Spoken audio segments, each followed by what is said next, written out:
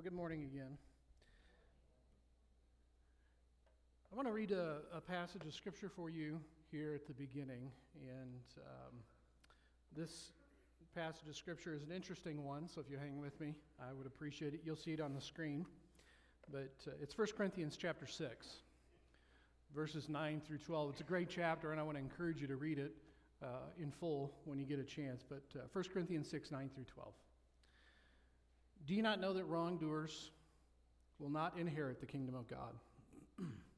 Do not be deceived, fornicators, idolaters, adulterers, male prostitutes, sodomites, thieves, the greedy, drunkards, revilers, robbers.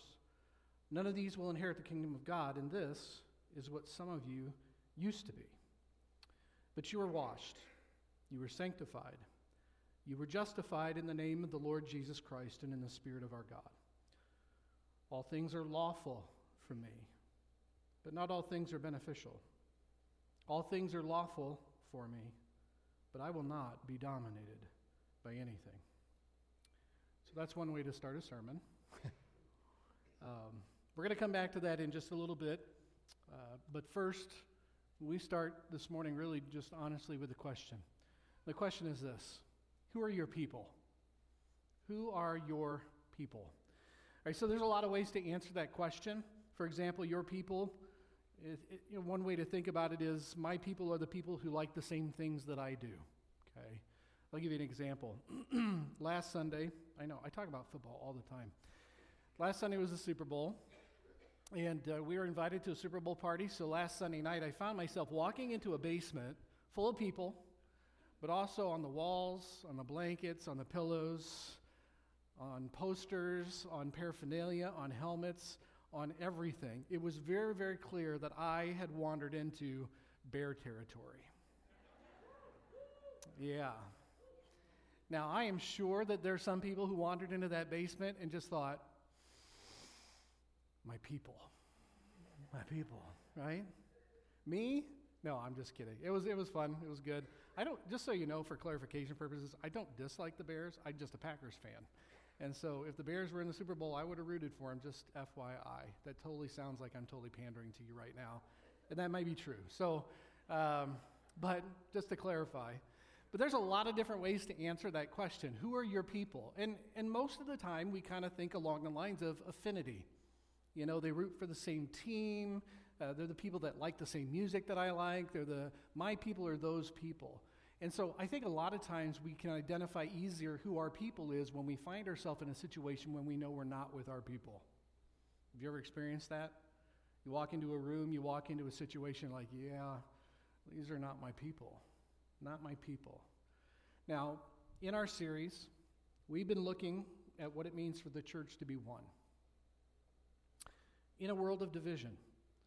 The pattern of this world is a world of division, and I think you see that every single day. The pattern of our world is division, and we've been looking at just a few things, everything from politics to immigration. Last week we talked about race, and this week we talked about human sexuality.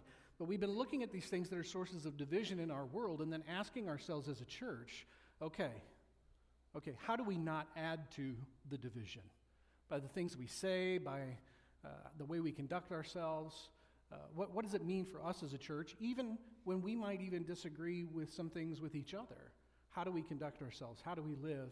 So we've been looking at these different topics just kind of almost as case studies, I guess, in a way, of how we need to approach these different things. We're no longer to be conformed to the pattern of this world. And I want to reiterate something that I said last week when we talked about race. I will not be able to do this topic full justice today. I want to make sure you understand that. At the end, I'm going to share some further information with you, but when I'm done today, there might be things that you had hoped to hear that you did not. There also may be some things that you wish you didn't hear. My goal is to recenter us to a central point of discussion, into a place that's been faithful to us as we've gone through this series, is Genesis 1, verse 27. So God created mankind in his own image. In the image of God, he created them male and female. He created them. Every discussion about anything begins with a proper theology of the image of God. The image of God. Here's what that means for us. Here's what that means for you. There is not a single person that you have locked eyes with. There's not a single person that you have locked eyes with that does not have a holy value assigned to them by God. They have been created, all people, regardless, have been created in the image of God. So sit on that for just a second. That also means God has ascribed holy value to you, to me, on all people. Which means, according to author C.S. Lewis, he said this: there's no ordinary people. You've never talked to a mere mortal. Everyone has been created in the image of God, regardless of personal merit, race, immigration status, political party, or as we see today, sexual identity or gender identity. Nothing changes the fact that God created all in the image of himself with that holy value. Now, human sexuality is a complex issue for a reason. I want you to think with me about super glue. So, I know, I just off to super glue. All right, squirrel. So, super glue is awesome. I mean, you're sitting there, you've got something that's broken, and what do you automatically do? Do we have any super glue? You go to the junk drawer, you open the junk drawer, because that's where you keep super glue and hair ties and all kinds of other different things. So you go to the junk drawer, you pull out the super glue. Super glue is great. You can fix family heirlooms with super glue. You can repair broken things with super glue. But you also know that super glue can cause problems, right? I got super glue on my lips once. Yeah, don't ask. The result of that is pain. So here's this good thing, right, that can restore, that can repair, but then there's also this thing that can cause pain, can tear flesh apart, all right? Right up front, let me make one thing clear. Are you guys okay? Are you with me here? The first thing that we need to understand is this. Sex is good. We can vote on that if you want, okay? Sex is good. And right now the staff and probably my wife are wondering, how awkward am I going to make this today? I've only just begun, okay? Not once, and I want you to think about that passage I read earlier. There's a lot of really kind of negative descriptors in there, aren't there? But not once in that passage, and never not once in all of Scripture, where Paul is involved does he say that sex is a bad thing. Never not once. It didn't say in that passage I read earlier. How it's used might be. But sex itself is a good thing. It was a gift given to us from God. But sex is not a need. Relationship is. Listen, people do not die from a lack of it. I know. That's crazy, right? You don't die from a lack of it. But if you take relationship away from somebody, you've seen that happen, haven't you? They begin to fade away. Because you and I were made for relationships. Harvard, in February of 2021, roughly a year into the pandemic, did a study. 36% of Americans experience serious loneliness. 61% of young adults in America experience significant bouts of loneliness. Relationship is a human need. You and I were made for it. Relationship with God, relationship with each other. It's built into us by a God who said it was not good for us to be alone. So the need that we all have is to be known. The need that we all have is to be loved, to be understood, to be heard. The need that we all have is to have a people, okay? We need every single one of us to be able to say, here are my people. Here are my people. Now, sex can help facilitate that, obviously, in an intimate relationship, but it can also get messy. If super glue gets on your hands, what happens? The two become one flesh. And what happens when you pull them apart? Pain, anguish, tear, ouch. Now, I do not need to go down the list of the ways that the misuse of this gift of God leads to pain. There's porn addiction, sexual abuse, broken hearts, unwanted pregnancies. There's a reason this church does things like support Free the Girls. It's a ministry out of Chesterton that rescues women from trafficking all over the world. Those things wouldn't be necessary if this gift that God has given us were not misused and misplaced, reassigned a purpose. The bond sex was designed to foster in our world today is being misapplied. And it's been broken since the beginning. So that sex, along with all kinds of other things in life, those things were given to us as a gift. Those things were placed into our lives for a reason, but we tend to take, historically, the good things that God places in our lives and use them for counterfeit purposes. Use them for things that they were never intended to be used for. Enter the church, okay? So to say that the church, when I say the church, I mean big C, the church. To say that the church has struggled with discourse related to same-sex identity and gender identity and attraction. To say that the church has struggled with a conversation about that is an understatement. And I'm guessing that's where we thought that this would probably end today in a conversation about this. So here we go. I can tell you, for a fact, there are people today yearning to hear the church speak about this. To speak about this issue.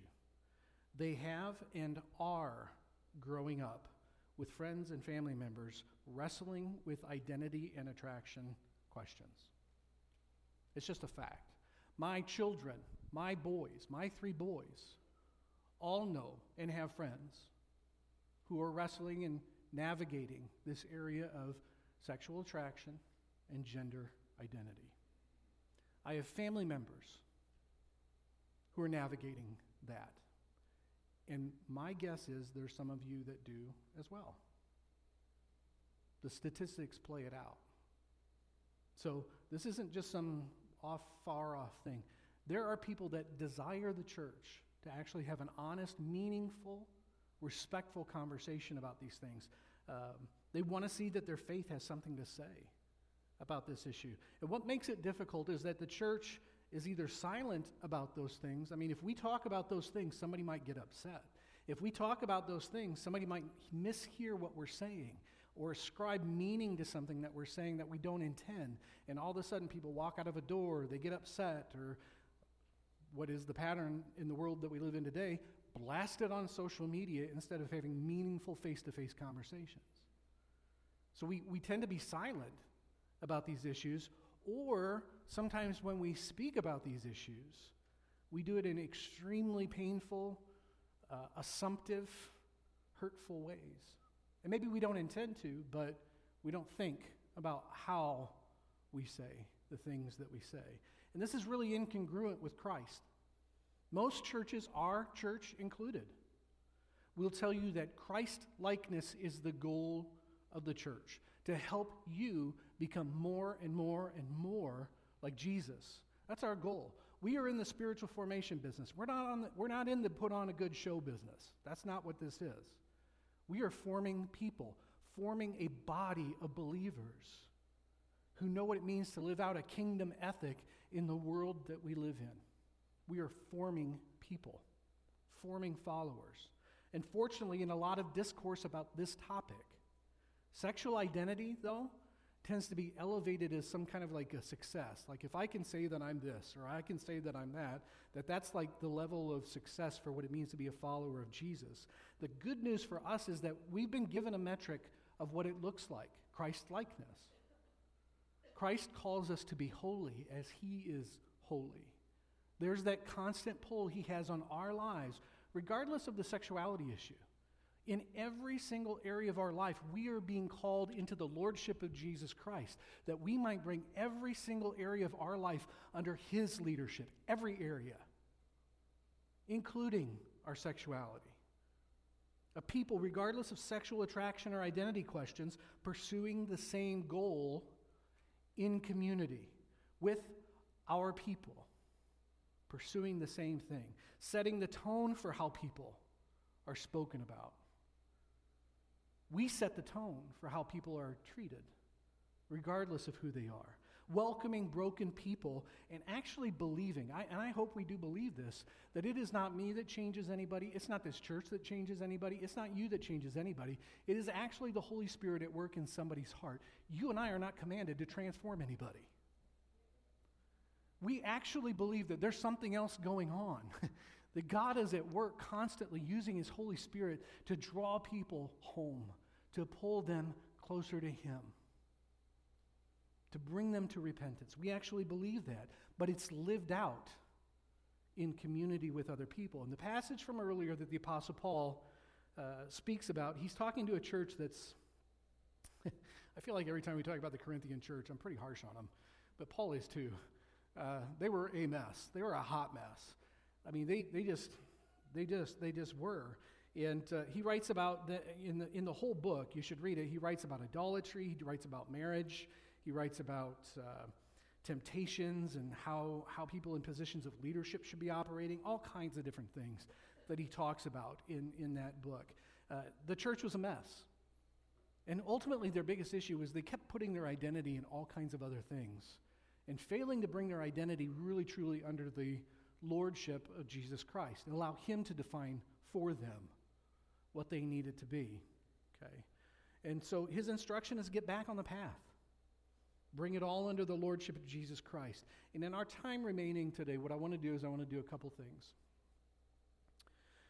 I want to share with you a document.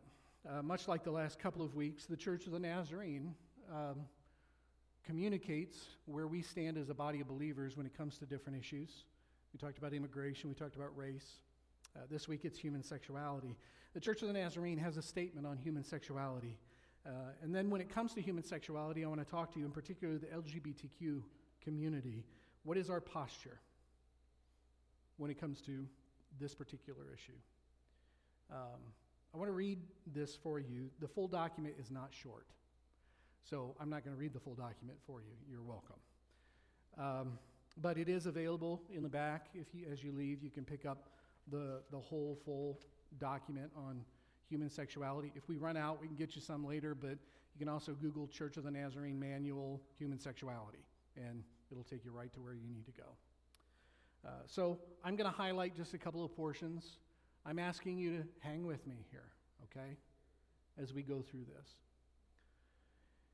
In order to resist adding to the brokenness of sin and to be able to witness to the beauty and uniqueness of God's holy purposes for our bodies, we believe members of the body of Christ, enabled by the Spirit, can and should refrain from unmarried sexual intercourse and other forms of inappropriate sexual bonding. Because we believe that it's God's intention for our sexuality to be lived out in the covenantal union between one man and one woman, we believe that these practices often lead to the objectification of the other in a relationship. In all its forms, it also potentially harms our ability to enter into the beauty and holiness of Christian marriage with our whole selves.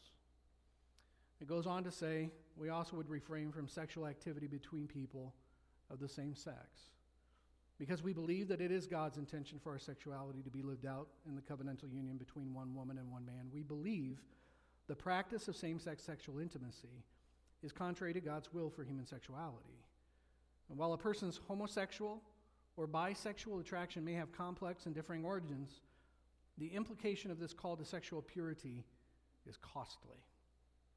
We believe the grace of God is sufficient for such a calling. We recognize the shared responsibility of the body of Christ to be a welcoming, forgiving, and loving community where hospitality, encouragement, transformation, and accountability are available to all. Okay, let's pause for a second. I'm going to ask you to hang with me, okay? When I'm done today, there might be things that you hoped to hear that you did not. And when I'm done today, there might be things that you wish you didn't hear. My goal is to recenter us on an important truth, to drop the rhetoric, to reframe a starting point No rhetoric, no labels, or anything else that adds to the division. One singular truth, and it's the image of God. So hang with me. The full statement goes on, and it really handles a lot. It's a really good statement. Handles a lot of things really, really well. Everything from extramarital affairs to divorce to pornography to sexual violence. The Church of the Nazarene is an international church. In fact, it would be fair for me to say that the Church of the Nazarene tends to be thriving in all kinds of other areas of the world, a little bit more than it is in the United States, actually. We are a global church, which means there are different things that happen all over the world in different ways, and so this statement on human sexuality addresses some of those things, from polygamy to all kinds of different stuff, okay? But it's all in the document, but a couple of important affirmations from the document that I want to share with you are this. Number one, the human body is the temple of the Holy Spirit. We affirm the need for our sexuality to be conformed to God's will. Our bodies are not our own, but have been bought with a price. Therefore, we are called to glorify God in our bodies through a life of yielded obedience. And then the people of God, us, we're marked by a holy love. And we're going to talk a little bit more about this next week. We are marked by a holy love. We affirm that above all virtues, the people of God are to clothe themselves with love. The people of God have always welcomed broken people into our gathering. Such Christian hospitality is neither an excusing of individual disobedience, nor a refusal to participate redemptively in discerning the roots of brokenness. Restoring humans to the likeness of Jesus, Christ's likeness, requires confession, forgiveness, formative practices, sanctification, and godly counsel. But most of all, it includes the welcome of love, which invites the broken person, I love this, into the circle of grace known as the church, our people. This circle of grace. If we fail to honestly confront sin and brokenness, we've not loved. But if we fail to love, we cannot participate in God's healing of brokenness. And then finally, this is just a really important statement at the end of it. As the global church receives and ministers to people of our world, the faithful outworking of these statements as congregations is complex and must be navigated with care, humility, courage, and discernment. If you pick this up as you leave today, you'll note that I didn't talk about every single thing that's in there. I did that for the interest of time. That being said, as I read that statement, those portions of that today, and as you might read that as you leave today or find it online, to me, what stands out in this document is what's not in it. There is no us versus them. There is no us versus them.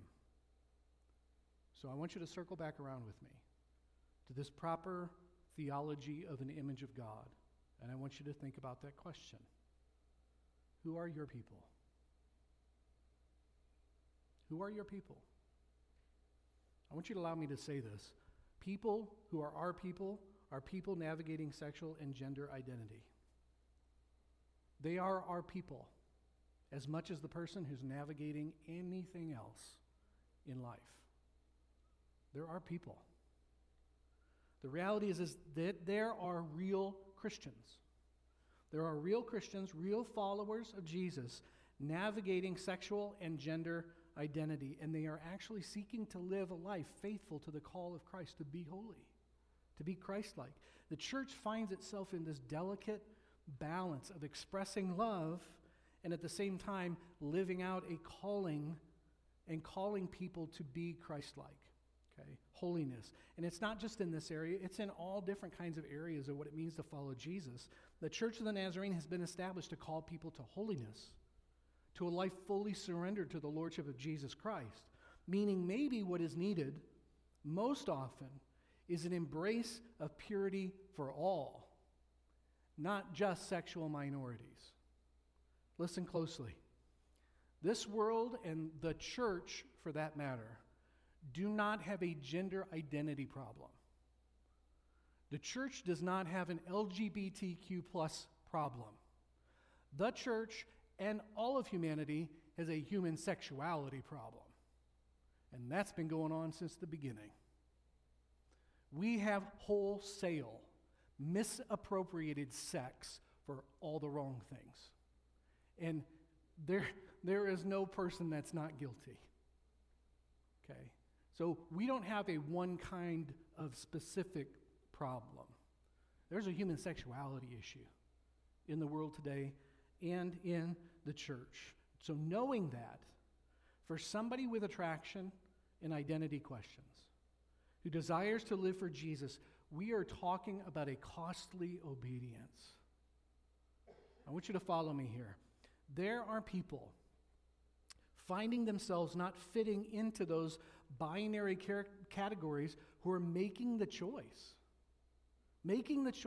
out of a desire to be faithful to Jesus Christ, to live a life of celibacy. Did you know that? I'm not being asked to make that decision and that choice. It's a costly obedience. The reality of what I just read on the screen, and though you might be sitting here and what I read, you're like, yeah, that's right. That's right. For some people, that's a dagger in the heart because they understand the cost for them. Many times, I think we perpetuate assumptions without ever engaging in conversations and relationship. I've been guilty of that. Can I just tell you, 25 plus years ago when I jumped into ministry, never in a million years would I have ever thought I would have stood on a platform like this and had a conversation like this. Never. The world's changed a lot in 25 years, hasn't it? Things have changed radically. Culture, politics, everything has changed so much in 25 years. But I'm going to tell you right now, I've realized that I don't have the privilege of blaming the way the world has changed on this issue when it comes to me. In full disclosure, 25 plus years ago, I just didn't want to think about it. I didn't know anybody, really know anybody who was questioning identity or gender issues or attraction. I just didn't know. And I was young. I was really young. And you want to see somebody drown, go visit a 22-year-old pastor for the very first time. Every day you're drowning. And I would read anything anybody put in my hand without questioning it. And I would pick up the talking points just to get by, just to survive. Yes, we're against that? Okay, yeah, we're against that. Whew. All right, we got that out of the way. Now I can move on to the next crisis. I would just grab on and glom onto anything. Of course, the people who are the loudest, the Christians that I heard who were the loudest and angriest, they must be, you wouldn't be that loud and angry if you weren't right?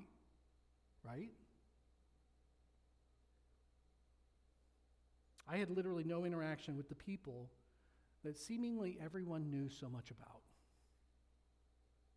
I never really had to think through what it means for somebody who loves Jesus and yet has an actual negative physical reaction with the thought of being with somebody of the opposite sex. I never knew anybody who wrestled with the very real struggle of being in a body, looking at a body, and being repulsed by their own body.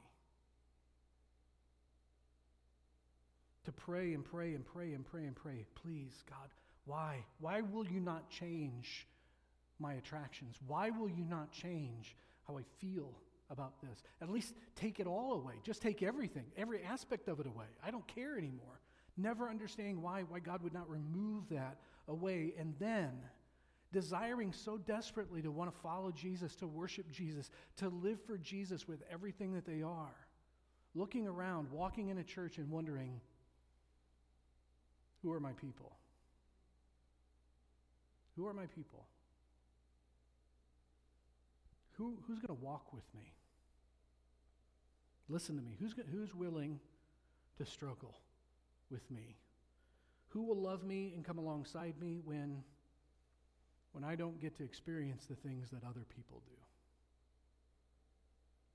When I decide on this costly obedience, where will others be?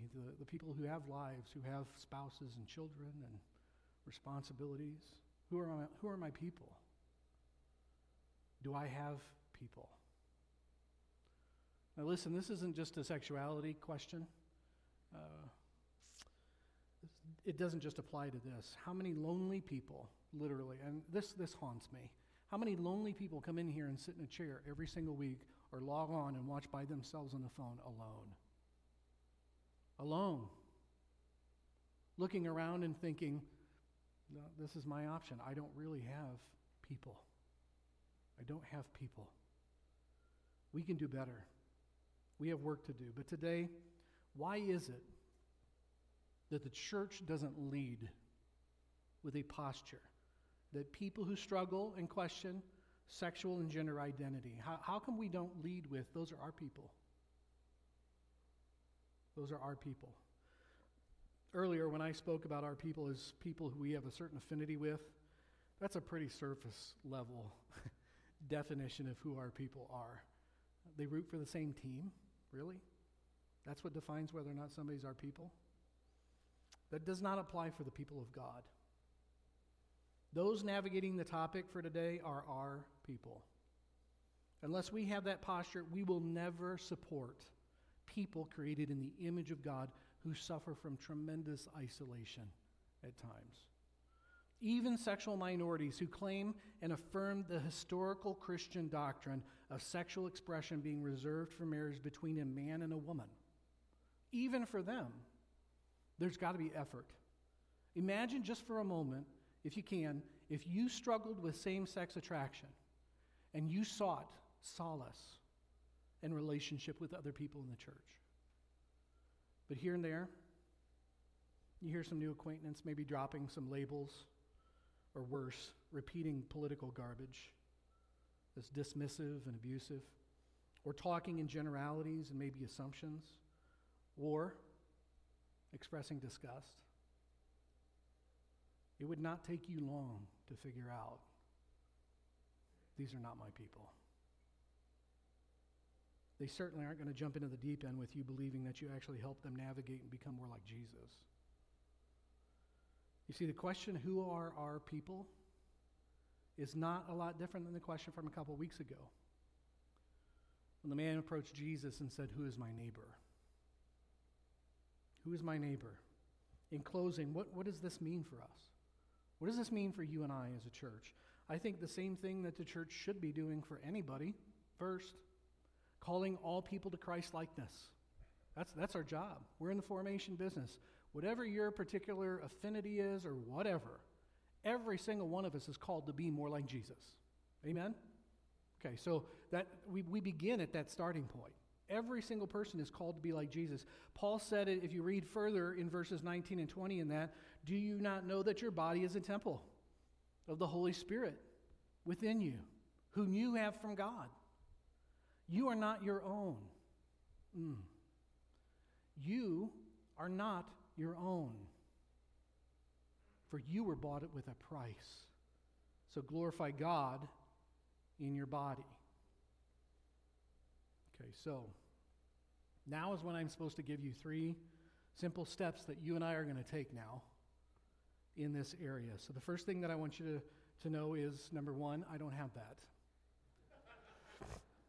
I do not have that. I want to give you a simple statement and then an invitation a little bit. As Christians, a basic tenet of our faith. This is Christianity 101. We believe in God. We believe in the Father, the Son, the Holy Spirit. We believe that we have sin in our lives. And there's nothing that you and I can do. All of us have sinned. We fall short of the glory of God. Here's the high water mark. None of us hit it. We need a Savior. Okay? This is Christianity 101. There is nothing in Rich Doring that saves Rich Doring. I need Jesus. Okay? That's basic. But it would also make sense then If there's nothing in me that would save me, but I need something outside of myself to rescue me, to save me, wouldn't it make sense that my own definition of morality, my own definition of truth is not enough? I need a truth, I need a morality from outside of me that's perfect, that's holy, that's righteous. The Christian, any Christian, has to look outside of themselves for direction on how to live, which means I don't own my sexuality, and neither do you. We are stewards of what God has given us. We're stewards of it. And just like anything else that God has placed into our lives, and so to steward our sexuality is to look to the one who gave us the gift of sex to begin with, and then guidance for how we are supposed to express it. Or do you not know that your body is a temple of the Holy Spirit within you, which you have from God, and that you are not your own? You were bought for a price, a huge price. Therefore, glorify God in your body. I want to invite you again, the way we've kind of talked about this the last few weeks, get to know those who might not be like you. Have a conversation. Listen to their stories. Love the person. And on this topic, I feel like I do need to say this. I understand that there's a necessary, there's a fear, okay? There's a fear because everybody loves the word agenda, right? You know, Rich, there's an agenda. Well, guess what? I have one too. Don't you? I'm pretty sure everybody has an agenda. Okay?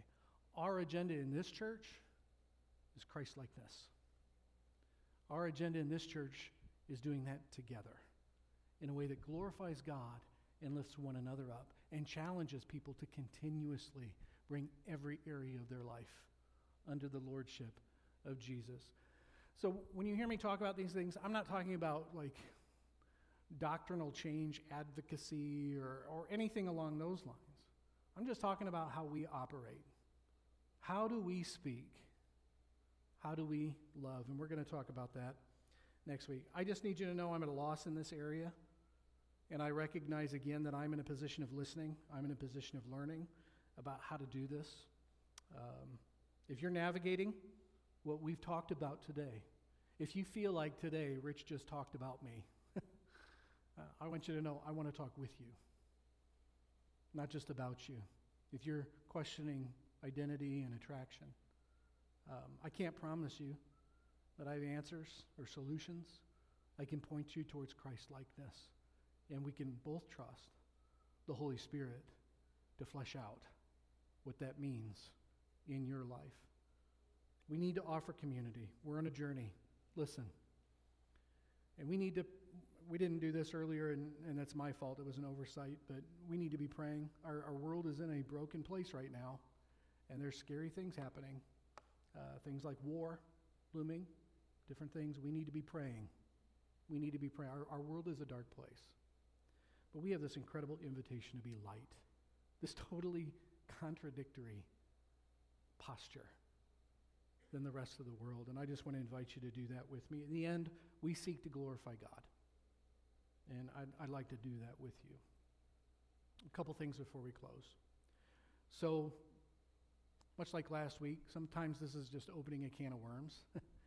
And one of the things that I had the experience with a few years ago was I went to an actual conference, but at that conference they had breakout sessions, and there was a man that came and spoke. And we just happened to be really close proximity to that individual. And so in September, which I know is not next month, I wish it was, but in September, on a Saturday, we are actually going to be having a guy by the name of Dr. Mark Yarhouse come. And he's going to share with us sexual and gender identity in the Christian faith.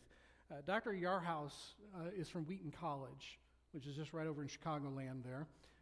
Great Christian school, and they actually have a department that talks about what it means to work out your faith when it comes to sexual and gender identity and gender dysphoria, all kinds of different aspects of all of that. He is apolitical. He has no agenda other than to make sure that the Church of Jesus Christ is acting like the Church of Jesus Christ.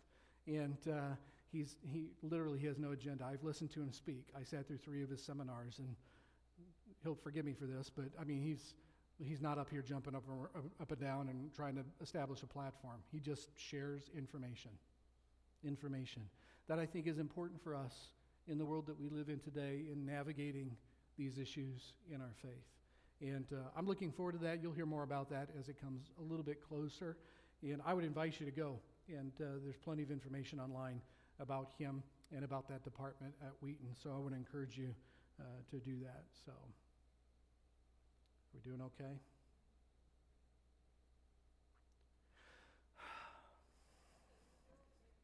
Next week we talk about perfect love. And then we launch into Lent. Next week also is our annual elections. And so I know I shared that with you a little bit last week, but if you're a member in the church, we invite you next week between the 2 services to go into the community space where the coffee shop is and vote for different board members, delegates to the district assembly this year, different things like that. There are sample ballots on the walls out in the foyer, so if you want to take a look at those, don't rip them off and take them home. They're for everybody to look at, so make sure you take a peek at those, and then next week we'll be launching into that. But can I just tell you thank you? These 4 messages are, it's only 10:06. I should go for like 15 more minutes.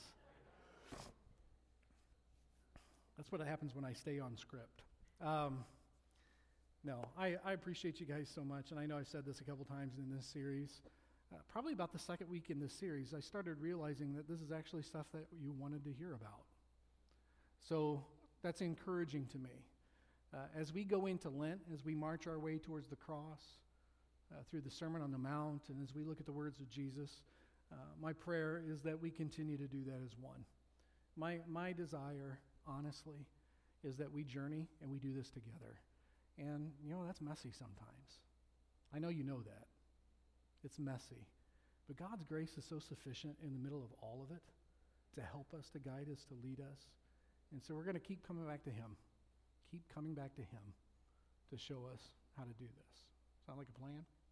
All right, why don't you stand?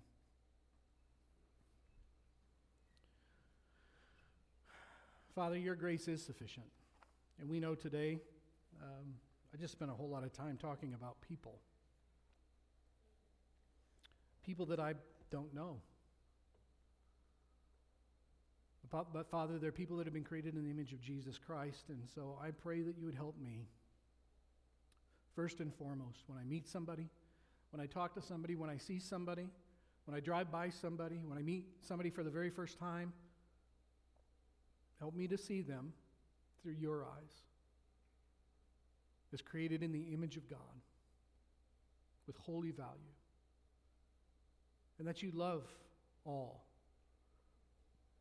enough that you would pay this incredible price in order to redeem us. And so, Father, we all stand here today in need of a Savior.